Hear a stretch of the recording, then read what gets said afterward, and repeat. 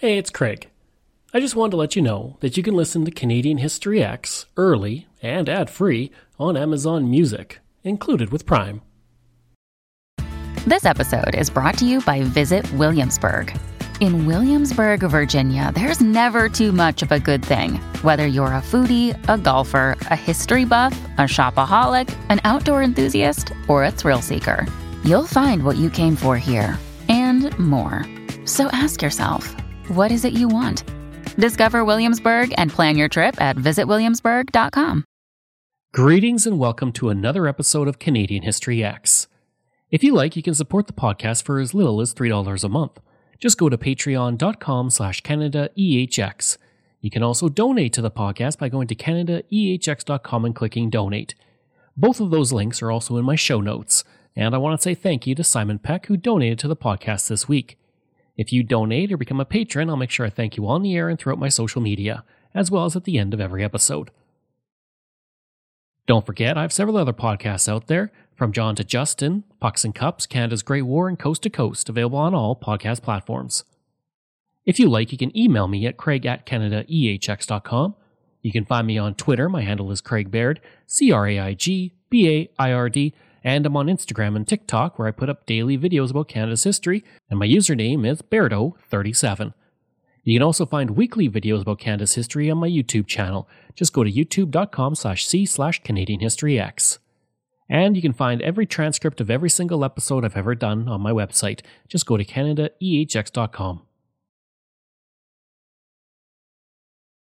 It was in the mountains of British Columbia when soldiers who were going off to serve their country would meet their end in one of the worst train disasters in Canadian history. At Canoe River, just outside of Valemount, BC, on November 21, 1950, two trains would meet their destiny, many lives would be lost, and Canada's political future would take a new course.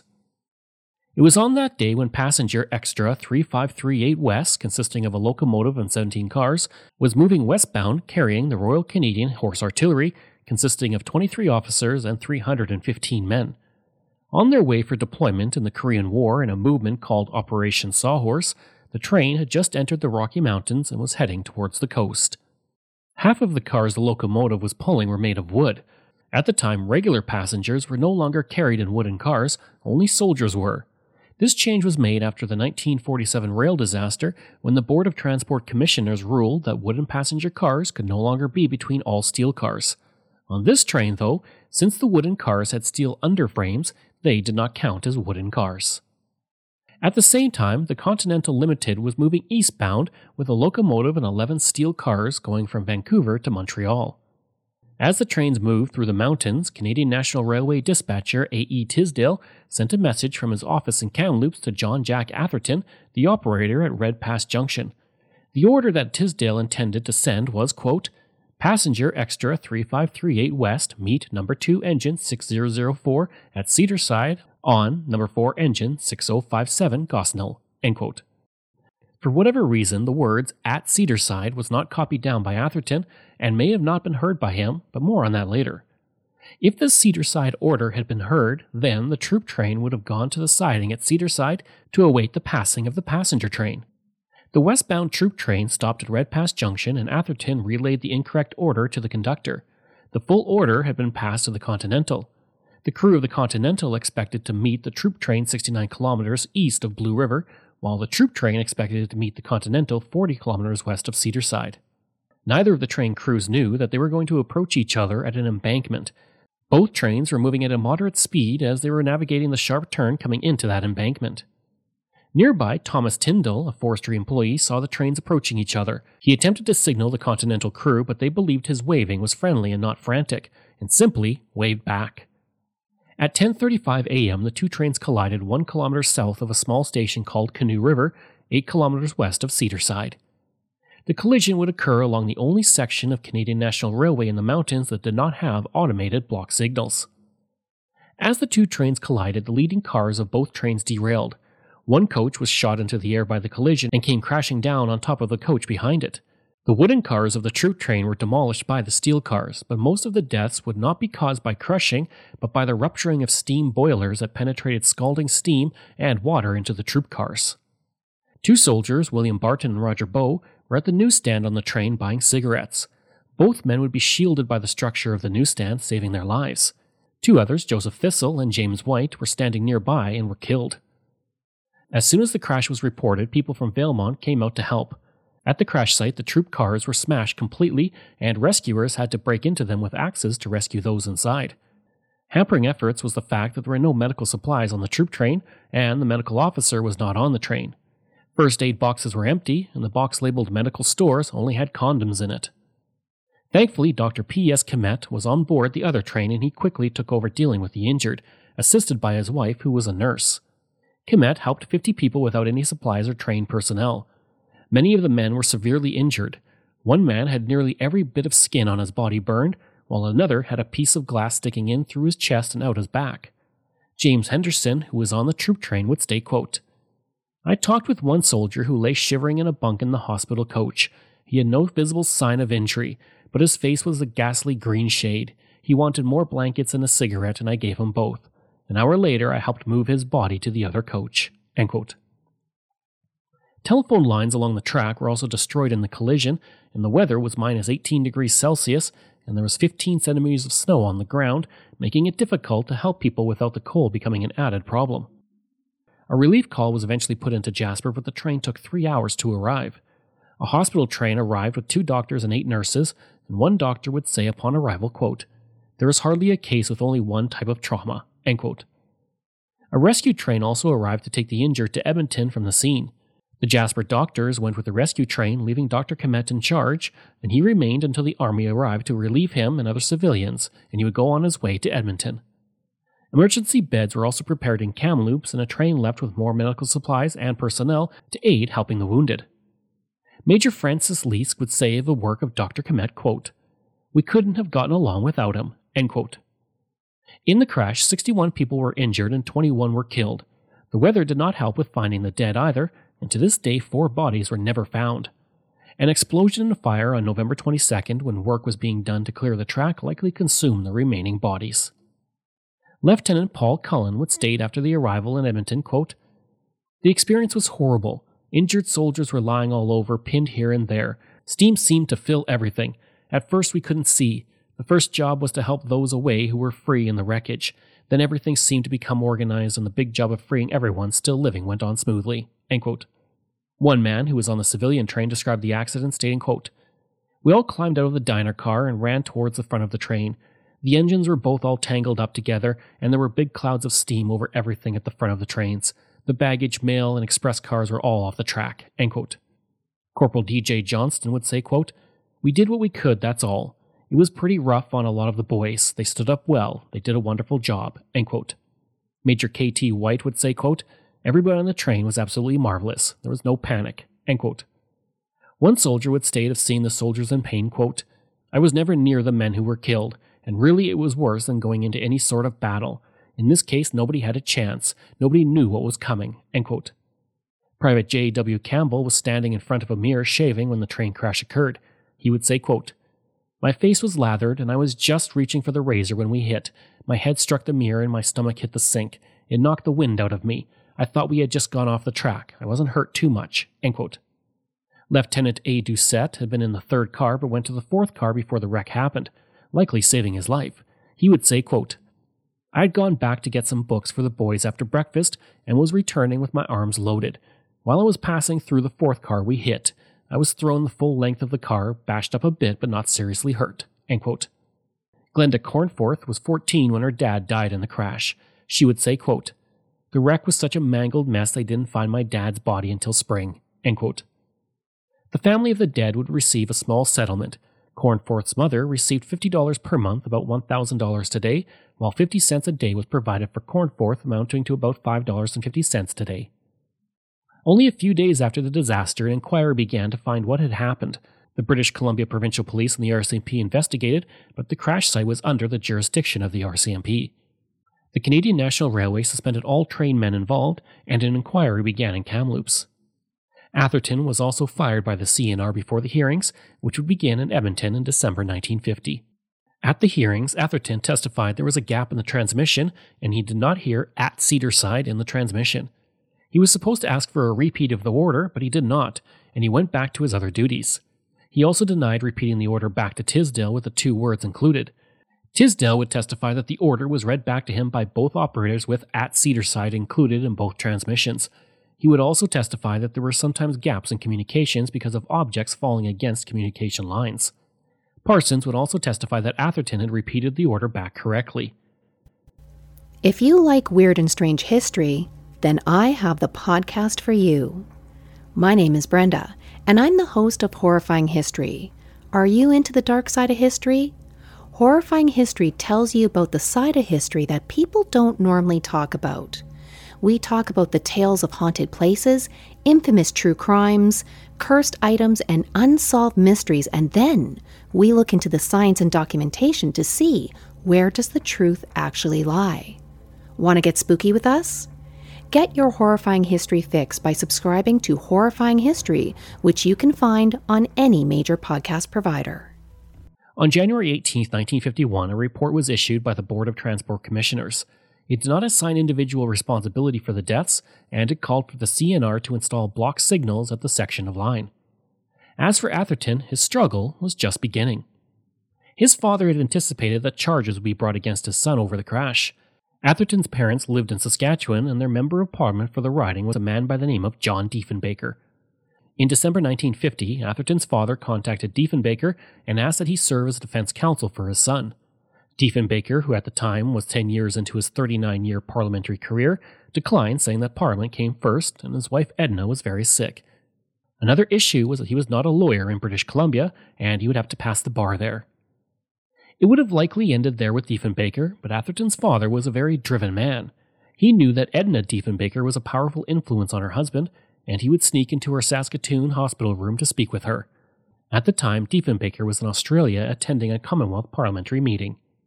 Later, Diefenbaker came to see his wife, and she told him that Jack Atherton had come to see her about her son's case. She would say, quote, "Everyone in the CNR is running away from responsibility for what appears to have been a grievous disregard for human lives." End quote. Diefenbaker told her that the British Columbia bar was notoriously difficult to pass, and the fee was $1,500. Edna then told her husband she already told the Athertons that he would take the case. With that, Diefenbaker took the case. Sadly, 1 month later, on February 7th, Edna would die from leukemia, never seeing the case she pushed her husband towards or the huge impact it would have on his later career. On January 9, 1951, Atherton was arrested for manslaughter. Bail was set at $5,000. He was released on bail on January 24th after Alex Moffat, a man from Prince George, and William Reynolds, a CNR employee, each posted $2,500 for his release. After dealing with the death of his wife, Diefenbaker went to British Columbia to take the bar examination. Diefenbaker only had one chance to pass the bar. If he failed, he could not take the case. He paid the fee and was given an oral examination. According to Diefenbaker, the oral examination consisted of the following, quote, "Are there contracts required by statute to be in writing?" End quote. Diefenbaker replied yes. The examiner then asked him to name one of them, and he stated one was a land contract. With that, he passed his test and was congratulated for being the first person to ever get a perfect score. The Calgary Herald would report, quote, "We note with pleasure that John Diefenbaker, who is not only one of the most distinguished members of Parliament, but also a first-class criminal lawyer, has accepted to defend John Atherton, the young CNR telegraph operator charged with manslaughter as a result of the Canoe River train wreck. It is a good thing to see the eminent men are still willing to come to the defense of the humble." End quote. On March 13, 1951, the preliminary hearing began, lasting until March 15th. The Crown would call 20 witnesses, while Diefenbaker would argue that the rules put forward by the Canadian National Railway did not require the repeating of the message. He put forward a motion to dismiss, but this was unsuccessful, and the trial would go before the Supreme Court of British Columbia. Diefenbaker would focus his argument in the preliminary hearing on block signals. At one point, while examining J.A. Leslie, the assistant engineer of the CNR's Kamloops division, he would say, quote, "Is it not true that where block signals are installed, safety is increased by 200%? End quote. Leslie would agree that it was true. Diefenbaker then said, quote, "Would block signals have probably averted this accident?" End quote. Leslie again said this was true. He would also ask Leslie about the cars, stating, quote, "Isn't it a fact that all the poor soldiers were in wooden cars?" End quote. Leslie would respond, quote, "The cars have steel frames and are sheeted with steel." End quote. He would refer to the cars as tourist cars. On May 9, 1951, Colonel Eric Pepler led the prosecution while Diefenbaker defended Atherton. On the first day of the trial, the Crown called several witnesses in the morning while Diefenbaker sat and listened. In Parliament, Diefenbaker was known for his fiery speeches and strong speaking style. The trial would be no different. When he had a CNR official on the stand, he would state, quote, "I suppose the reason you put these soldiers in wooden cars with steel cars on either end was so that no matter what they might subsequently find in Korea, they'd always be able to say, well, we had it worse than that in Canada." End quote. Pepler objected on the grounds that Diefenbaker made a statement, not a question. Diefenbaker then responded, quote, "My lord, it was made clear by the elevation of my voice at the end of the sentence that there was a great big question mark on it." End quote. Atherton was only charged in the manslaughter of the troop-trained firemen, not the soldiers, which Pepler reiterated by stating, quote, "I want to make it clear that in this case we are not concerned about the death of a few privates going to Korea." End quote. Diefenbaker always had a friend sit in the gallery and watch the jury. After the comment made by Pepler, he would report that two men, one a veteran of the First World War and another a veteran of the Second World War, had disgusted looks on their faces. For Diefenbaker, this was the perfect opportunity, and he seized it, stating, quote, "You're not concerned about the killing of a few privates? Oh, Colonel." End quote. Diefenbaker would then always address Pepler as Colonel for the rest of the trial to remind the jury about his statement. He would say in 1975, quote, "During the last 3 days of the trial, my hearing was not quite right. It did not matter what question the Colonel asked, whether favorable to me or to him. I would say, 'I didn't quite hear you, Colonel.' Every time I said Colonel, the reaction of the jury was not such as would have been judged entirely warm towards the Crown or its case. I coloneled him in and I coloneled him out." End quote. Kenneth Binks was then an articling student in Mr. Diefenbaker's Saskatoon office. In looking at the bare facts of that case before it came to trial, all laymen, and certainly one anxious law student, thought, how is that young man ever going to get off? It was the type of situation that he excelled in because he waited, the marvelous lawyer, trial lawyer that he was, until the Crown made mistake after mistake after mistake. The Crown prosecutor had been a colonel at one time and had been trying to get a point across to the jury that it didn't matter how many people were killed. And of course the chief seized on that. That the colonel says it doesn't matter how many people were killed, and away they went. And I don't think the Crown had a chance after that. Diefenbaker would argue to the jury that the silence on the line had been the lost words of "at Cedarside," and this was caused by a bird possibly dropping a fish on a snow-covered line. Diefenbaker would add that this was something he knew of from previous occurrences, and Diefenbaker would put the blame on the shoulders of Tisdale, stating that he had not been paying attention to the orders when they were sent back to him. At the end of the trial, with their closing remarks, the two lawyers spoke for 5 hours. Diefenbaker spoke for 3 of the 5 hours. The jury would deliberate for 40 minutes and announce the complete acquittal of Atherton. At the trial, his mother broke down in tears at the acquittal of her son. Diefenbaker represented Atherton at his own expense without ever charging him, but about 50% of his costs were reimbursed through donations. The trial concluded late in the day of May 12, 1950. Jack Atherton. The last day of the trial, naturally, was very emotional for me because during the afternoon, the addresses were made to the jury. The Crown made his 1-hour address to the jury. The magistrate made his approximately 1 hour or so address to the jury. And Mr. Diefenbaker made his unwavering 3 hours address to the jury. You could hear a pin drop in the courtroom. There was that much attention on John Diefenbaker. Upon completion of the addresses to the jury deliberated for only approximately 40 minutes.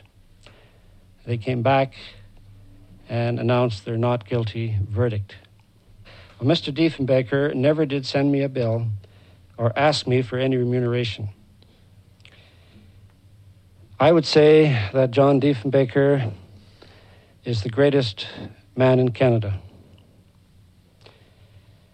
He fought unwavering, as far as I'm concerned, for the ordinary man of the street. After the trial, the CNR installed block signals at the site of the accident, and 3 years later it modernized its entire fleet with 302 new cars. Eventually the line was rerouted to remove the sharp curve. As for Atherton, he would go on to work for the Saskatchewan Transportation Company and move to Saskatoon. Pepler would retire in 1954 and he would pass away on November 16, 1957. As for Diefenbaker, the case gave him nationwide recognition and he would be widely congratulated for his victory. When Diefenbaker returned to Parliament Hill, a string of visitors came to his office to congratulate him on the outcome.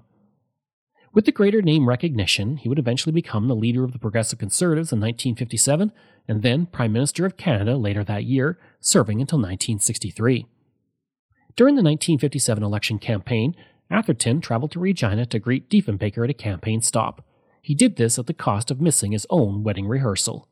Atherton would say after they took a photo together, quote, "That's something to have my picture taken with the next Prime Minister," end quote. In British Columbia, Diefenbaker was greeted by huge crowds who remembered his victory 6 years previous. In 1975, Diefenbaker would say, quote, "Of all my jury trials, probably the one best remembered was the Canoe River case," end quote. Standing in the old Prince Albert courtroom, John Diefenbaker remembered. Yes, it's a place that for many years I appeared in continuously. I was on the defense a great deal, although criminal defense never amounted to more than 5% of my practice. I also acted as a prosecutor, but I was not a good prosecutor because I got convictions. And I forgot, once the trial got underway, that the Crown never loses. And in the stress of a court, I was inclined to forget that fact. And therefore, my prosecution days did not continue very long. I think of one court in which, without calling a witness, as I scarcely ever called any witness for defense,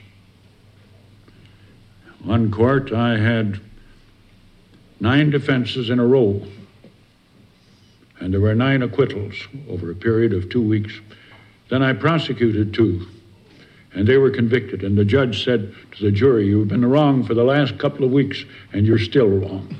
Diefenbaker would pass away in 1979 after 39 years serving in Parliament.